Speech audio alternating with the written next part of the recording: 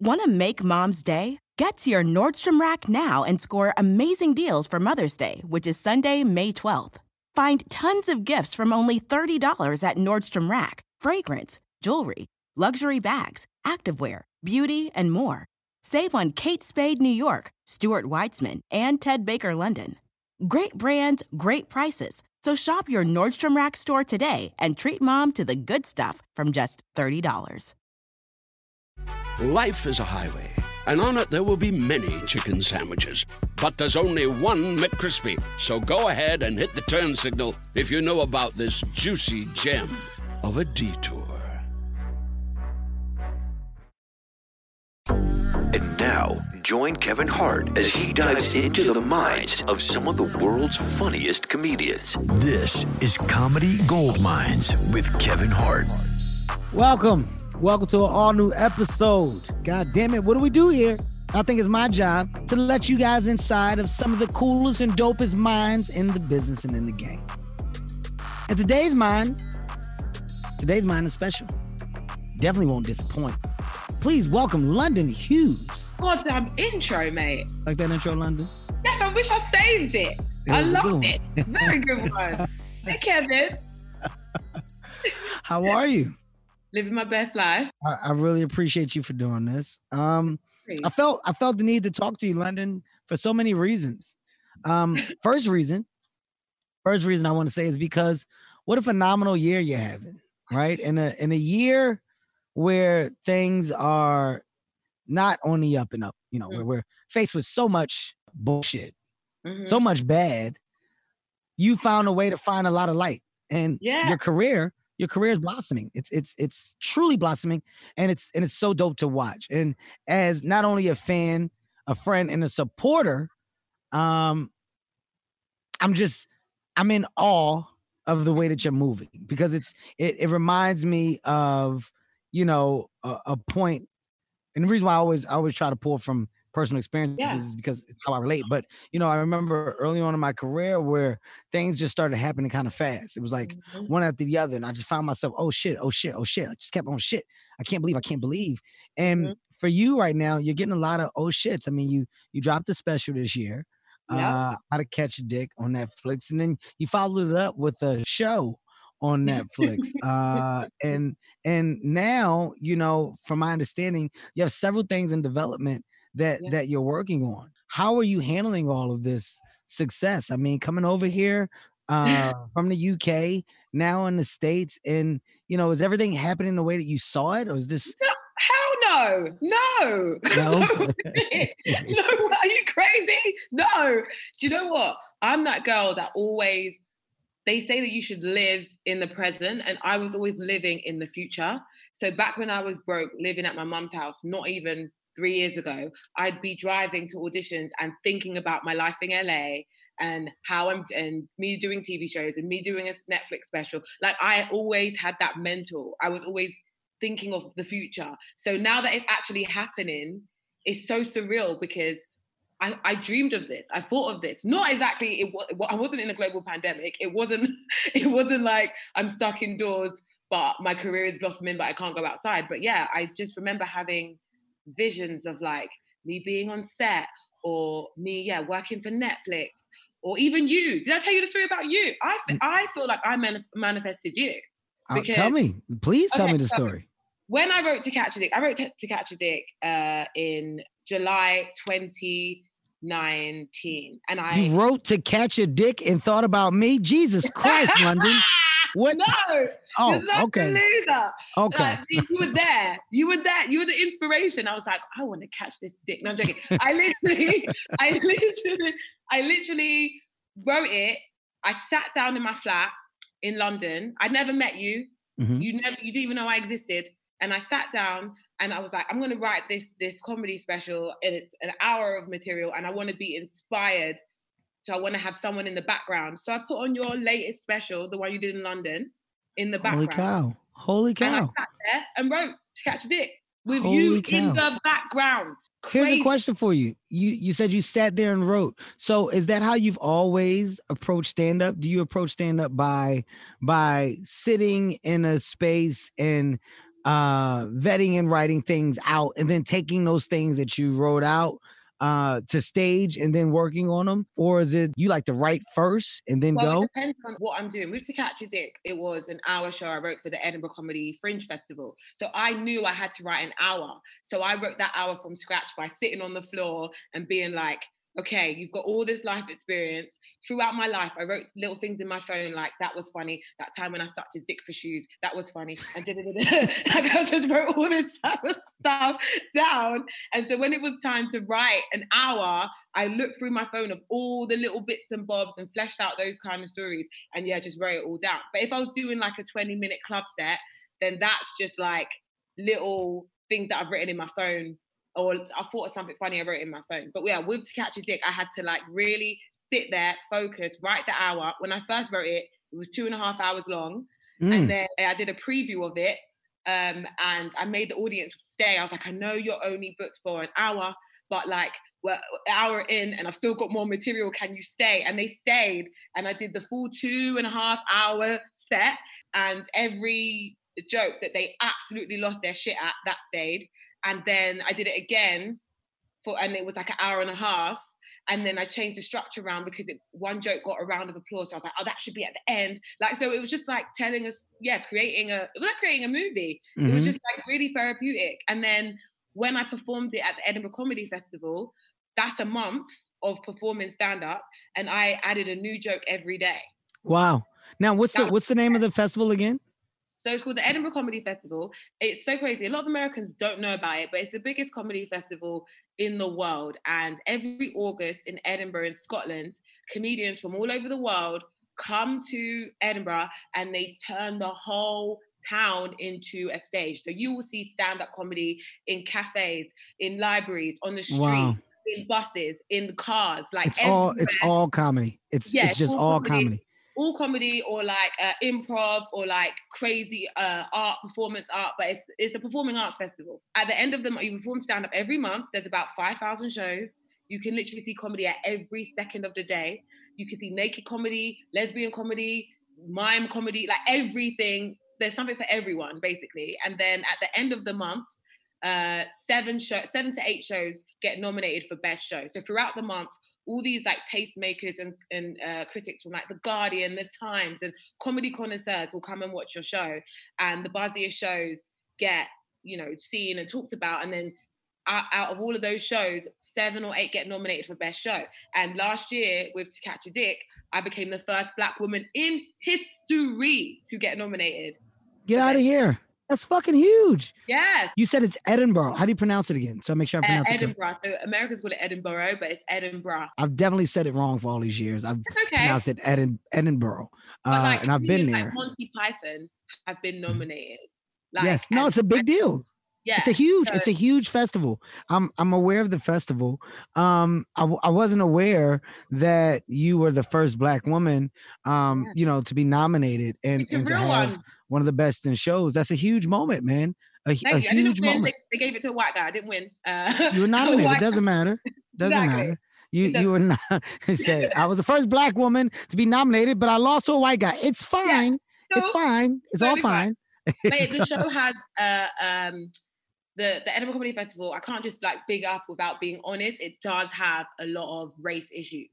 So there's a lot of things of like, like there's a lot of, in Britain, the type of people that can afford to be comedians are middle class, rich, wealthy, kids and who parents have said, go and pursue comedy. You don't have to, get a real job. So to perform at the Edinburgh Festival costs about $6,000 just to perform there. There. Wow. Yeah. And that's just without publicity. That's like registration. That's having everything that you need to not only be seen, but for people to know who they're seeing, know about you. Living costs for the month, publicity, it can cost you. One Edinburgh cost me $10,000, and literally only like 30 people saw my show, and I spent like $10,000 on it. So you can go there and lose money. So the type of people that go to these shows, performers, are mainly white, and the type of people that get nominated are mainly white men. So to be a Black woman Like Gina Yashere, I've spoken to Gina Yashere before about it, and she did Edinburgh like 3 or 4 times, and she would never get nominated, even though her shows were killer and she'd sell it out. The critics didn't even think she was worthy of a nomination, you know? Gina's had a hell of a following for years. Yeah. One of the funniest women on the planet, man. She's so talented. So talented. Are you guys close? Here's the thing. She was one of my heroes. So when I was in school, I would watch Gina on television. She was on the Lenny Henry show, but she wasn't the star, but she just shone. Obviously, it's called the Lenny Henry show. Sir Lenny Henry is the biggest Black comic in Britain, hands down. There's no one bigger than him. He's even a star. And he had a show on the BBC, and Gina had a character on that show. And when I was in secondary school, which is like high school for you guys, I would pretend to be Gina Yashere in class and imitate her. And so when I started doing comedy, I was like, I want to meet Gina Yashere, like she's amazing. And by the time I started, she had already left for America because she said, fuck Britain. They don't know how to treat Black women in comedy. I'm going to America. And I remember starting comedy and thinking, I'm never going to leave for America. They disrespected Gina. I'm not going to let the British comedy scene do me like they did Gina. I'm staying. They're going to respect me. And now I live like 10 minutes away from her. So so we both had to leave. Like we both had to leave because there's so much systemic racism in British comedy. There's so much classism, and being a woman is hard. And then being a Black woman is fucking impossible. Like, well, I mean, everything happens for a reason. You know, maybe you guys leaving, finding the success that you have found here in the States and being able to go back and maybe have a bigger impact. I mean, you know, sometimes you got to take 2 steps backwards to take 6 to 8 steps forward. And that's what it seems like is happening, because the opportunities that are coming are big opportunities, massive opportunities.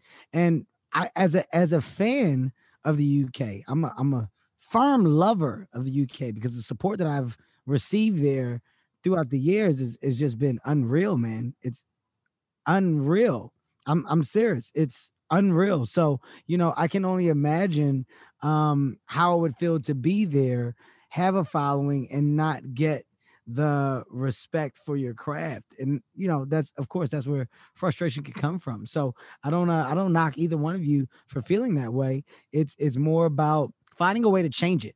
And you change it by becoming a person that puts people in fucking seats, that moves the needle. And that's what you helped me do, because by having a Netflix special, do you know, I am the first British woman to have an original Netflix special. Wow. There's no female comics from Britain with an original Netflix special. I am the first, and I'm a Black woman. I've leapfrogged so many comedians in Britain. They are fucking pissed off with me, because they're just like, how the fuck did London Hughes get a Netflix special? There's actually like actual British comedy legends that can't get Netflix specials. And I got one. And they're like, what? You could have possibly opened up that door. You know what I wish that we as comedians didn't do, though? I wish that there was a world where we kind of, and I've said this before on this podcast, and my listeners are very familiar with me talking this way. It's like, you know, I really wish that there was a world where we didn't look at this as a competition between ourselves, right? Like if there was a perfect wish, it would just be for well-rounded support in the craft and understanding of whatever one person's doing has nothing to do with what you're going to do or what your plan is. Ultimately, they're just opening up other doors to give you other options of doors to go through. If we thought like that, I just feel like it could be such a dope space.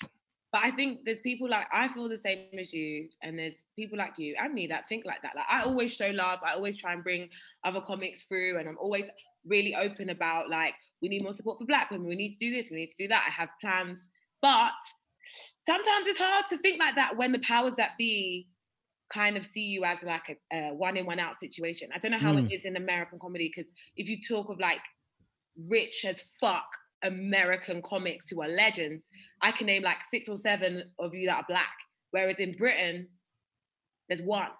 His name's Lenny Henry. He is that. That's it. And there's a whole running joke that we're all just waiting for him to die so that we can get on. Because like, that's pretty funny. We're all waiting for him to die. We're all waiting for Lenny Henry to die because that's going to be one of our shots. It's been the running so joke funny. in British comedy for years because. So I don't blame other comics because even Junie Asheray said she left for America because there was another female comic called Miss Jocelyn. She had a sketch show called The Miss Jocelyn Show. It's the only Black woman sketch show we've ever had. That's it. And it happened in early 2000s. And this never happened again. When she got that show, Gina knew she had to leave because Gina knew that by her getting that show, it meant that Gina's not going to get a show. And that's it. So like, it's easy to think like that in America when you can look and see, oh, there's Leslie Jones and Tiffany Haddish. Oh, there's Kevin Hart and Chris Rock. But in Britain, we can't, there isn't that. So I don't blame some comics, especially Black comics. I can't speak for the white comics because they've had there's so many successful white male comics. There's like 3 famous comics called Russell in Britain at the moment. Like they're all called Russell and they're all white and they're all rich as fuck. So like, I don't blame Black comics for thinking that way. Do you think that the spotlight that's been, put on our world today that has really brought more awareness to what it is that you're talking about, especially when you say systemic racism, and just the lack of equal opportunity, for people of color. Do you think that now in the UK, because of the conversation and because of how heightened it has become, and now, globally, you're seeing people unite that are saying, we're aware, we understand this needs to change, and it's not only people of color, but there's the white people of the world today that are stepping out and saying, I now see and understand what I never saw or understood before. Like, is that something that now gives you hope to say, okay, well, shit, it could get better. It has to get better because look at the conversation of today. Yeah, it does, and it doesn't. It does because what we like to do in Britain is we copy America. If America's doing something, we go, oh fuck, we better sort our shit out and copy it too. But it doesn't last. So the first time this happened, outside of George Floyd's passing, when America kicks up about diversity, Britain kind of follows suit. So years ago, you remember you guys had Oscars So White. So when America had Oscars So White, we have our own Oscars, the BAFTAs, and for the first time ever, Black people got nominated for BAFTAs that year because of the fuss of Oscars So White. Britain went, oh, we better sort our shit out. And then the next year, it went back to normal. And so I feel like when George Floyd passed, Britain was like, fuck, we're racist too. There are so many, George Floyd dying literally like shook up the world, but shook up the British entertainment industry. And now there are Black people in spots that they should have had these jobs years ago, but now all of a sudden they're giving them out like candy. Like, you can get a job, you can get a TV show, you can get a spot. And these people deserved spots about 5-6 years ago, but it wasn't until the America was like, fuck, and that look at what's happening. And Britain went, okay, we don't want to look bad. Let's make an effort. And I just worry that by next year it will go back to normal. And it will just go back to how it was. Because I just feel like everyone wants to jump and be woke in the moment and not to be seen as wrong. But it's like, if you're only doing it to appease people and you don't truly feel like change needs to happen, then it's fake. It's performative. For me, the reason why I left, obviously because I'm doing very well thanks to you, but I came to America because in 2018 I was at the height of my career in Britain. I was the funny girl in everything, and I'd tried to have my own show 8 times. 8 times I've been rejected, and I just kept on going. I was doing this, writing, popping up in shows, doing entertainment shows, panel shows, and I saw my career really going somewhere. And I've been doing stand-up for 10 years, and I was like, cool, it's 10 years, let's go, let's do it. And I got the opportunity to, I'm going to get emotional. I always get emotional telling this story. Cool, okay. I got the opportunity to work with Whoopi Goldberg. Whoopi Goldberg, to me, is just the queen. Like, she's a legend. The legend. She is everything. She is everything to me, and she's everything to who I was when I was 8 years old watching Sister Act. She is everything. And I came up with a TV show idea with me and Whoopi Goldberg. And the company that I pitched the idea to loved the idea, reached out to Whoopi Goldberg. Whoopi Goldberg said yes. Wow. So like I have a show with like Whoopi saw my stuff. She was like, yes. And it was about me coming to America, and Whoopi was going to help me. Basically, the premise of the show was, it was like a mockumentary style travel show vibe where I would come to America and try and be Britain's answer to Whoopi Goldberg. And she would guide me. And she's really like a tough trainer. And she's like training me to be her predecessor, like her British, the next Whoopi Goldberg. Mm-hmm. And Whoopi was so lovely. She even did a little taste. We didn't even, we just knew the idea would work. We were like, Whoopi, would you do it? She said, yeah. She was so behind it. She filmed a taster. So Whoopi Goldberg's in it. You can see her in the taster. Me and Whoopi, you can see what the show is. And she said yes, and she's in it. It's tangible. You can see her. Not one TV channel in Britain wanted it. Not one. Wow. Not one. Wow. And I said to myself, I can't even get a show with Whoopi Goldberg off the ground. Like, it's Whoopi Goldberg.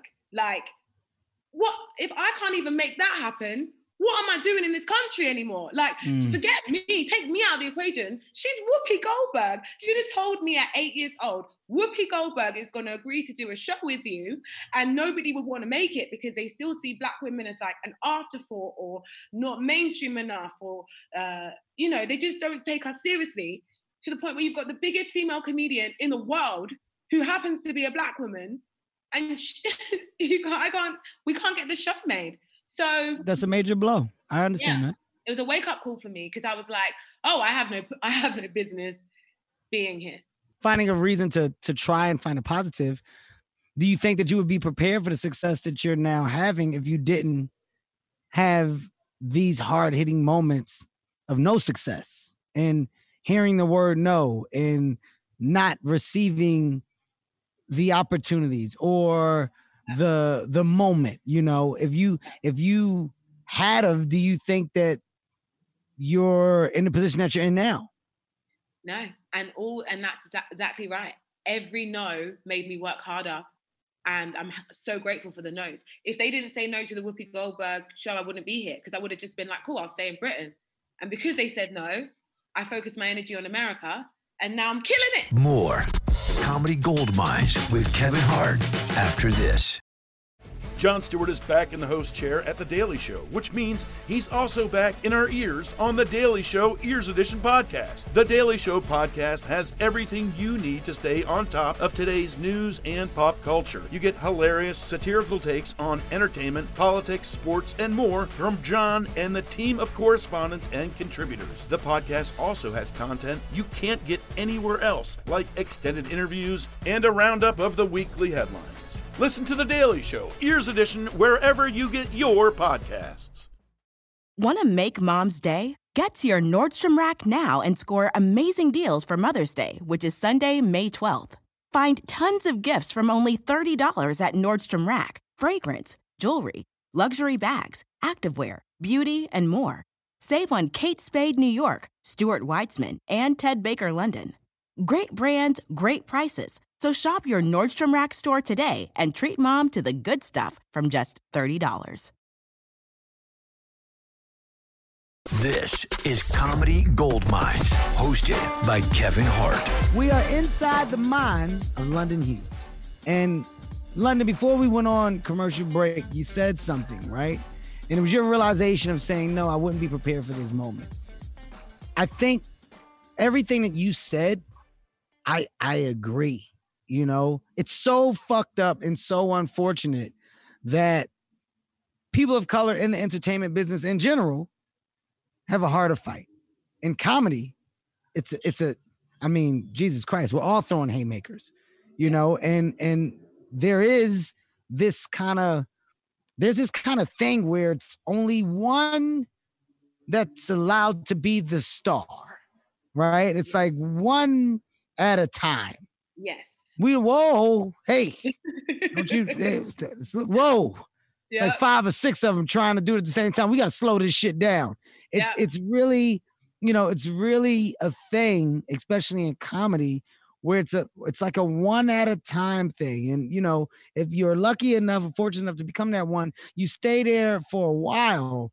And, it's just it's hard to even put the fucking right phrase on it because it gets so, I don't know, man. It gets fucking weird when I talk about it because it's so true.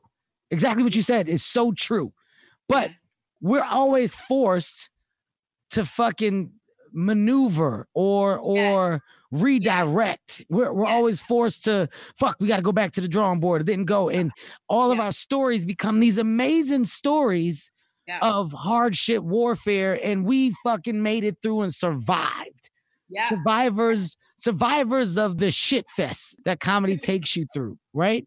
And the reason why those numbers of survivors are so small is because those no's are hard to deal with. When you give it everything you got and people are not even listening or not even giving you the opportunity to make you feel like your hard work is paying off, some people just go, you know what, fuck this.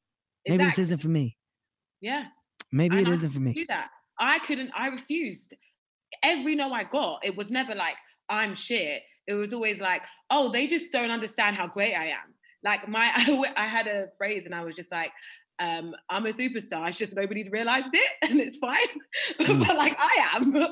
I know I'm one. Just know what? No one's realized. So any no I had, it was frustrating, but it didn't kill me. None of the no's killed me. I was very grateful for some of the no's. Some of the no's just made me work harder to the point where I'm doing so well in America because of all the no's. Those no's. Yeah. You know how many TV shows I was supposed to be on that was supposed to work out? You know how many pilots I've done that if they had worked out, I would not be where I am today? Like all of those doors that got slammed shut, prepared me. I didn't know it at the fucking time. They were all gut wrenching moments of what the fuck, man? How the fuck? I can't believe this shit. How do they not see this? This show would be the best show in the world. It'll be the best show in the world. I had Bill Burr on this show. Me and Bill talked about a pilot that we did together. And, we were like, fuck, man, this is going to be it. This is going to launch both of our careers. But if it had worked, me and Bill wouldn't be where we are. And it's like, it's crazy because that's the feeling that so many people have had and now understand. And I'm highlighting this because to the younger generation that's possibly listening to this, just because you hear these no's, just because you're getting that door slammed in your face, it doesn't mean that that's the end. It means that just may not have been the right thing. And it's a challenge for you to challenge yourself and fucking step up to the plate and figure out another way. And if you keep doing it, you're ultimately going to break through. London's proof of the breakthrough. I'm a breakthrough. 8 no's, 8 TV show rejections, Whoopi Goldberg. I couldn't get a show made with Whoopi Goldberg. And now I'm on Netflix. Have you? Like Kevin Hart. It's crazy. Have you reached out to Whoopi since you've been in the States? No, but I'm going to. You should. I still want to make it happen and be like, Whoopi, I'm so embarrassed for my country. I'm so sorry they did you. I don't even think it's that. I think you should just reach out on the strength of you being an admirer of her talent and what she's done, and just saying, I'm in America and I just want to thank you for inspiring me. I want to thank you for, truly being motivation and inspiration. And one day I would love to have some coffee or just talk to you or get to know. Like, why not? I will. I'm going to reach out. And I want the show to happen. Like, I made noise about the fact that the show didn't happen. I tweeted it because I was drunk and I was watching Sister Act. And I was like, fuck, I really had a show with this woman. So then I tweeted like, FYI, to like my 30,000 followers at the time. By the way, guys, you know that I had a show with Whoopi Goldberg and no TV channels fucking wanted it. And it just shows that women in comedy are not taken seriously when I had an EGOT winner and no one thought it was a viable TV show. And literally it went viral and so many women came forward. Even Gina came forward with a tweet about TV show ideas she had that got rejected with and there's a thing in Britain where like there's a lot of TV shows with white male comics and then their mums, or white male comics and their sons, and white male comics and their best friends, and they're like traveling the world and being funny.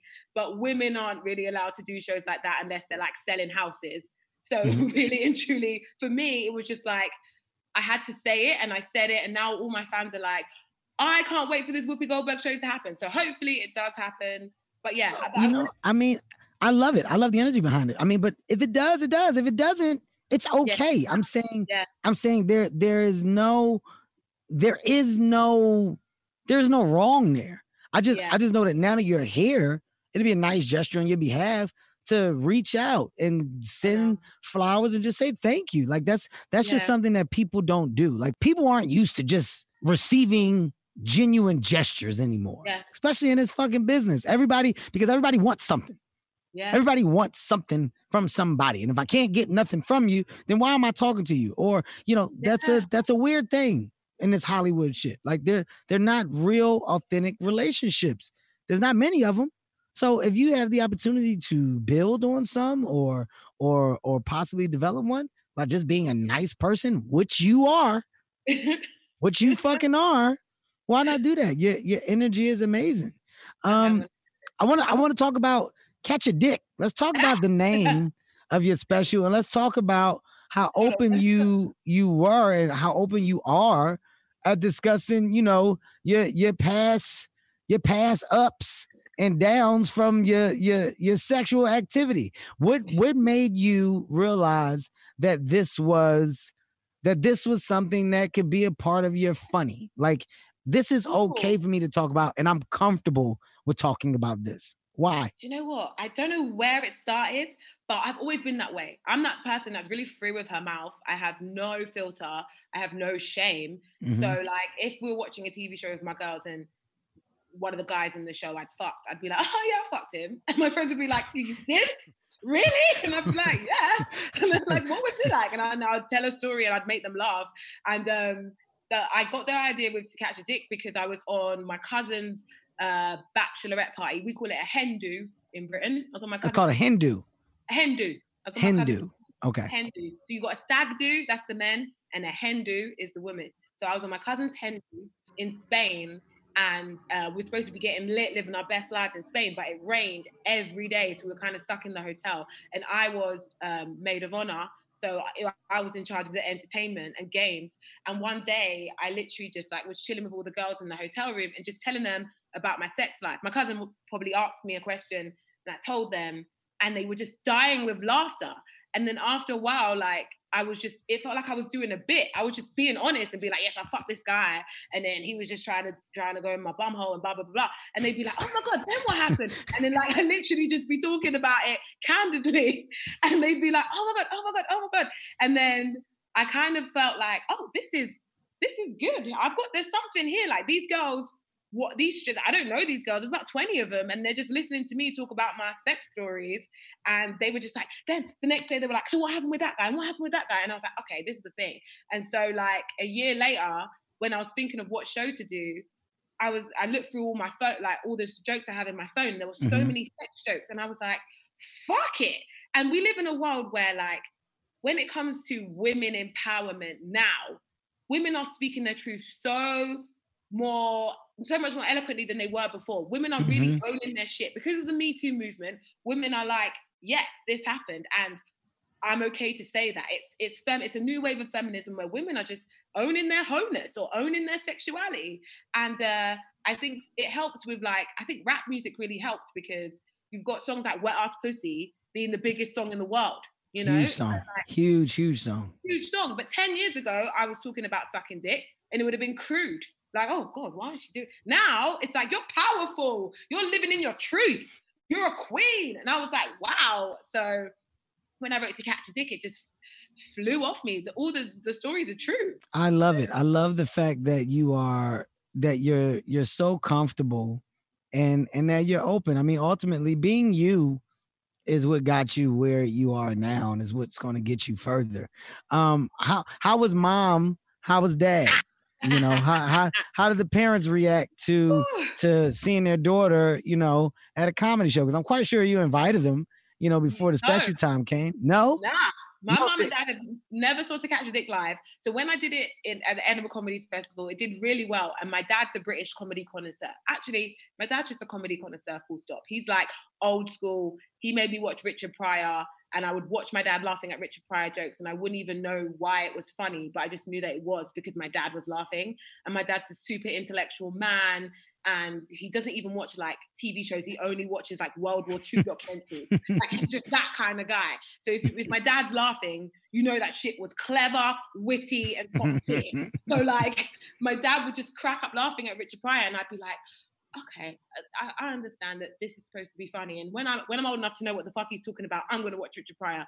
So like my dad, for his daughter, I'm his only like daughter who's famous. All of his other kids are normal. So like he's got a famous daughter, and she's doing so well in comedy that he's super proud. He's just like beyond, it means more to him that I'm the first Black woman to be nominated for an Edinburgh Comedy Award, because he knows the caliber of comedians that have been nominated. He watches Monty Python. He knows these British legends, and he knows now that his daughter is in that conversation because she's been nominated. However, he refuses to watch To Catch a Dick. He said that there's just some things a dad need not know about his daughter.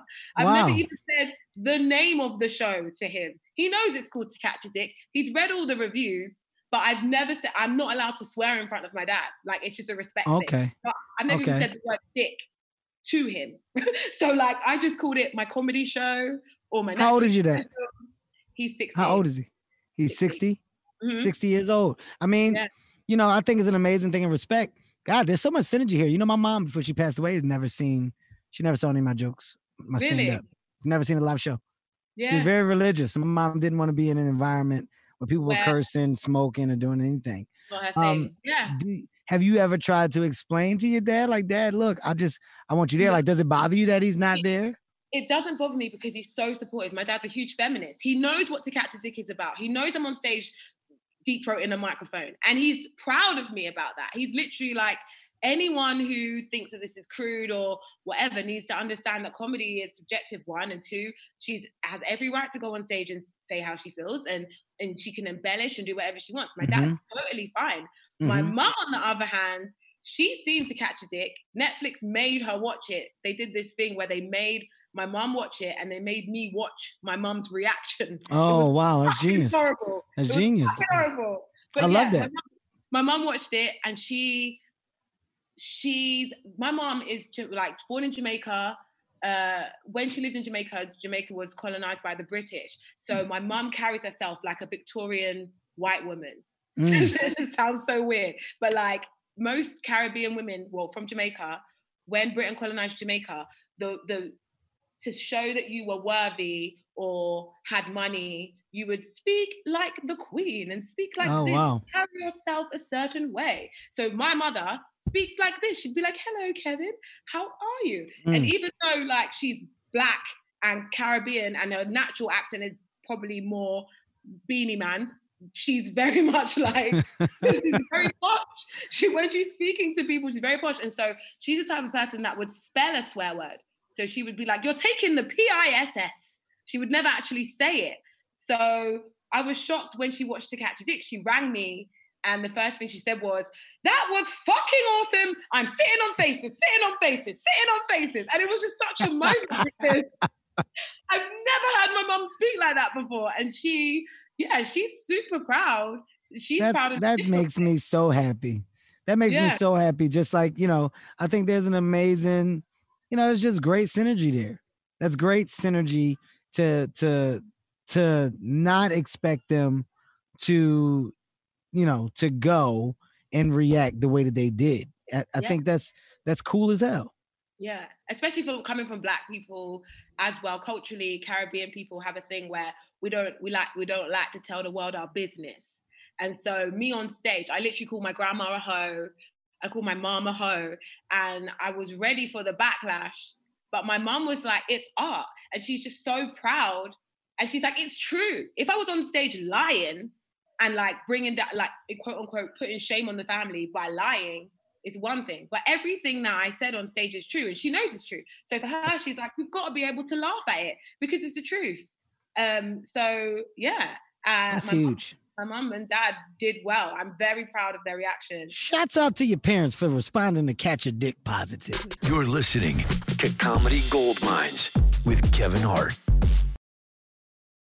Life is a highway, and on it there will be many chicken sandwiches.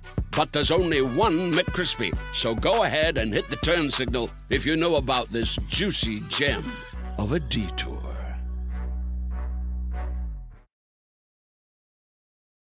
Now more from Kevin Hart on Comedy Goldmines. Now, we talked about our last special, To Catch a Dick. It's on Netflix, guys. If you haven't seen it, stream it. Go look at it. London, I want to talk to you about what is the now. You know, like I said, we mentioned earlier that you're doing so much, but what are some of these goals that you feel like you can now check off the list? Like, what are the things that you feel like are in arm's reach and that you're close to getting and that you want to obtain in this business, in this thing of entertainment and comedy? Tell me something.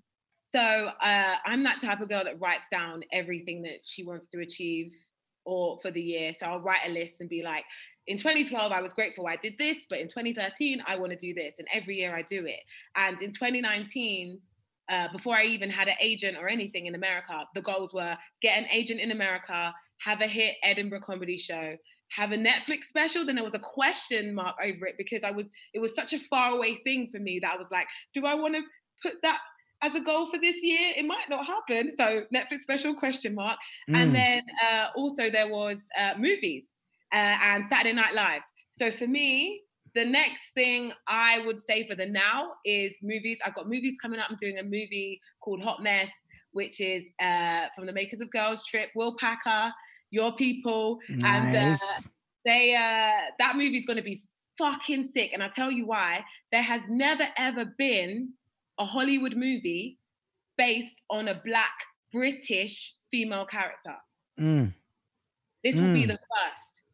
And for me, that's super important. Not even in Britain do Black women, Black female characters in Britain get movies. So the fact that I'm a Black British woman and the character I'm playing will be a Black British woman and it's going to be a mega movie, a Hollywood movie, that is just, it's insane for me. Like, because as a kid, I genuinely just believed to be successful, I just had to be American. I used to pretend I was African American when I was like 13, 14. I put on the accent. I was like pretending I was that girl because I wanted to be on TV. And in the 90s in Britain, there were no Black people on TV. The first Black person I saw on TV was Aunt Viv on The Fresh Prince of Bel-Air. And that was only after my mom got cable. So back in the 90s, we only had 4 TV channels. And then if you were rich enough to afford cable, you could get cable. And that's when you saw Black people. So I grew up going like, I want to be on TV, but I'm Black. So to do that, I'm going to have to go to America. And I used to think that the credits would flash quickly on the screen for The Fresh Prince of Bel-Air because it had the actors' addresses in the credits.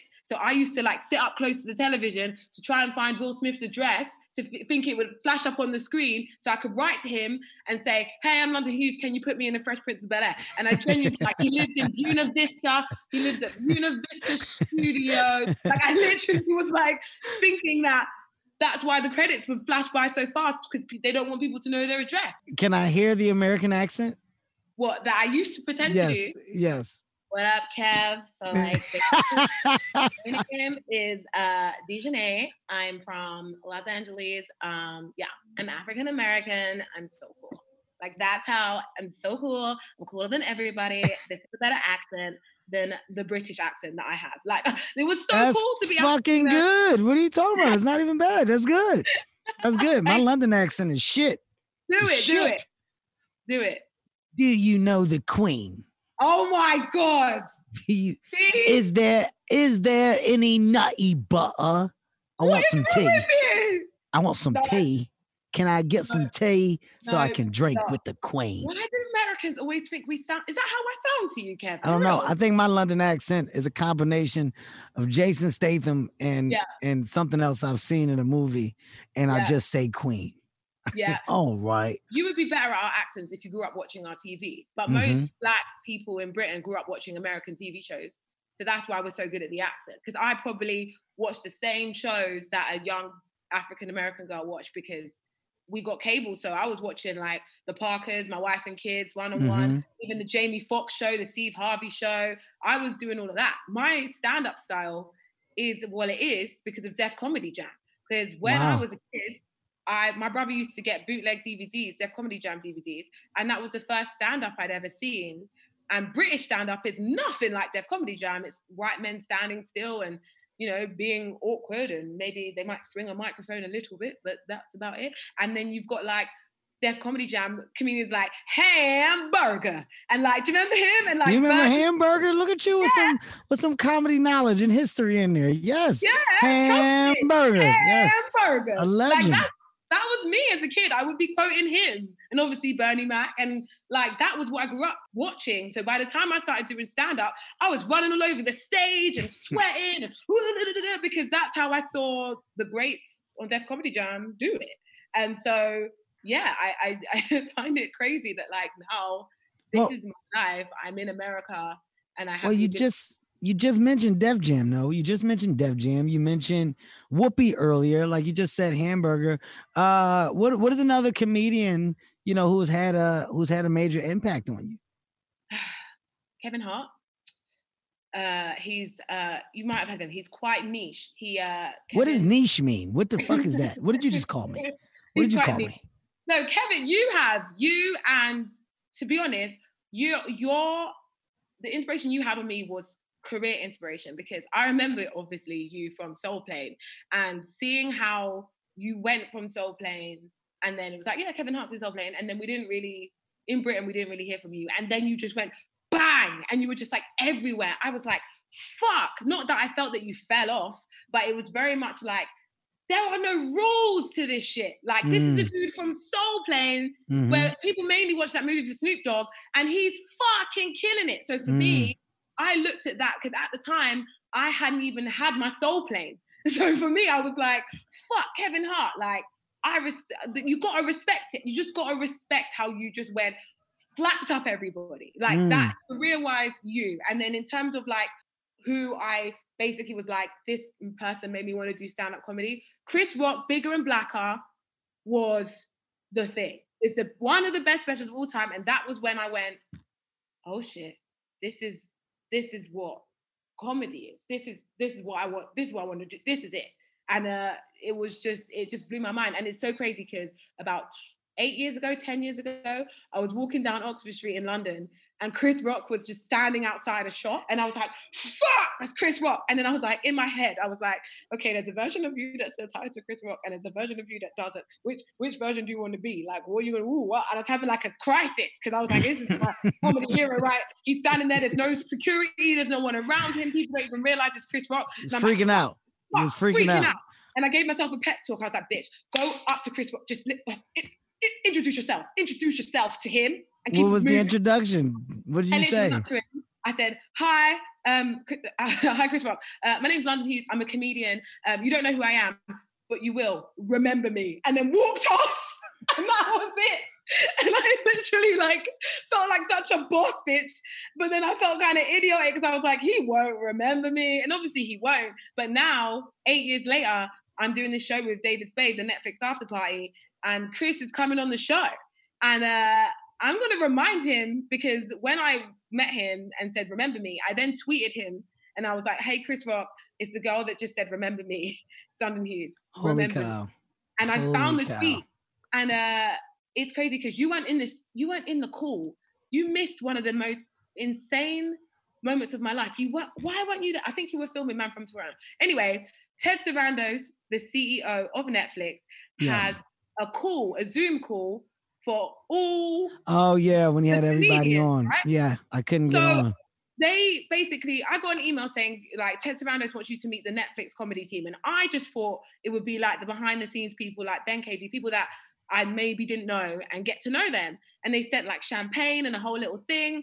And I was like, cool, I'll click the link. I clicked the Zoom link and I just saw Dave Chappelle, David Letterman, Chris Rock.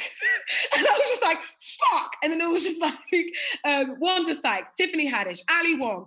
And everyone on the call was a millionaire apart from me. And I was like, I have no business.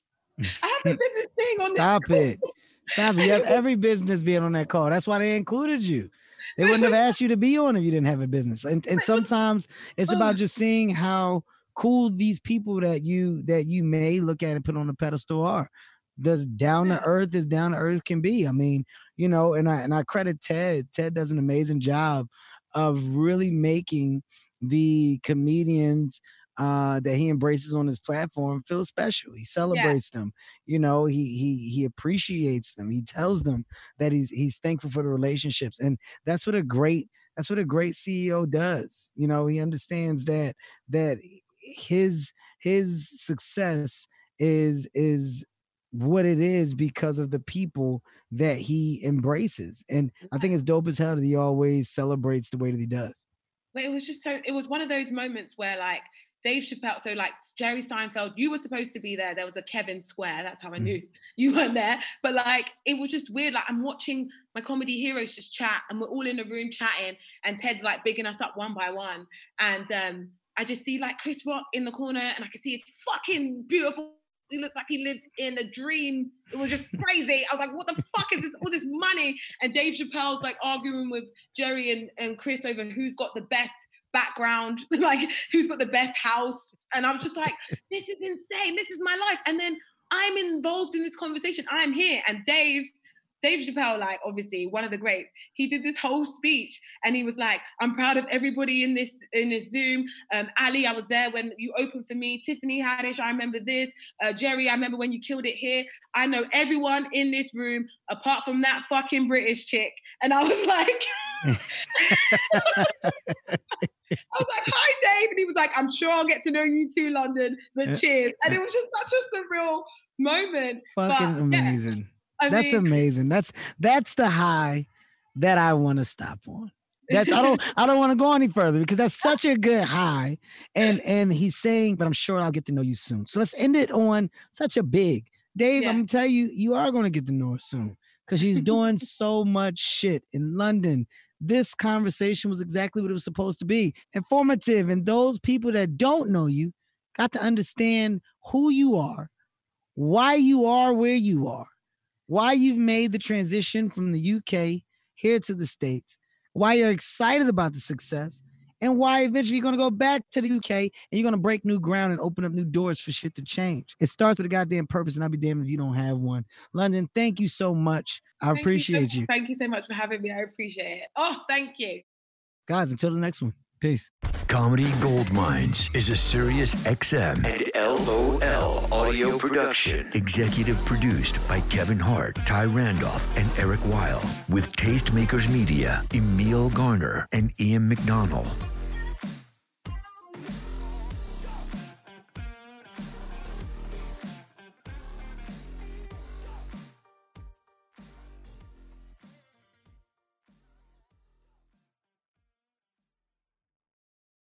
Want to make Mom's Day? Get to your Nordstrom Rack now and score amazing deals for Mother's Day, which is Sunday, May 12th. Find tons of gifts from only $30 at Nordstrom Rack. Fragrance, jewelry, luxury bags, activewear, beauty, and more. Save on Kate Spade New York, Stuart Weitzman, and Ted Baker London. Great brands, great prices. So shop your Nordstrom Rack store today and treat Mom to the good stuff from just $30. Life is a highway, and on it there will be many chicken sandwiches. But there's only one McCrispy. So go ahead and hit the turn signal if you know about this juicy gem of a detour.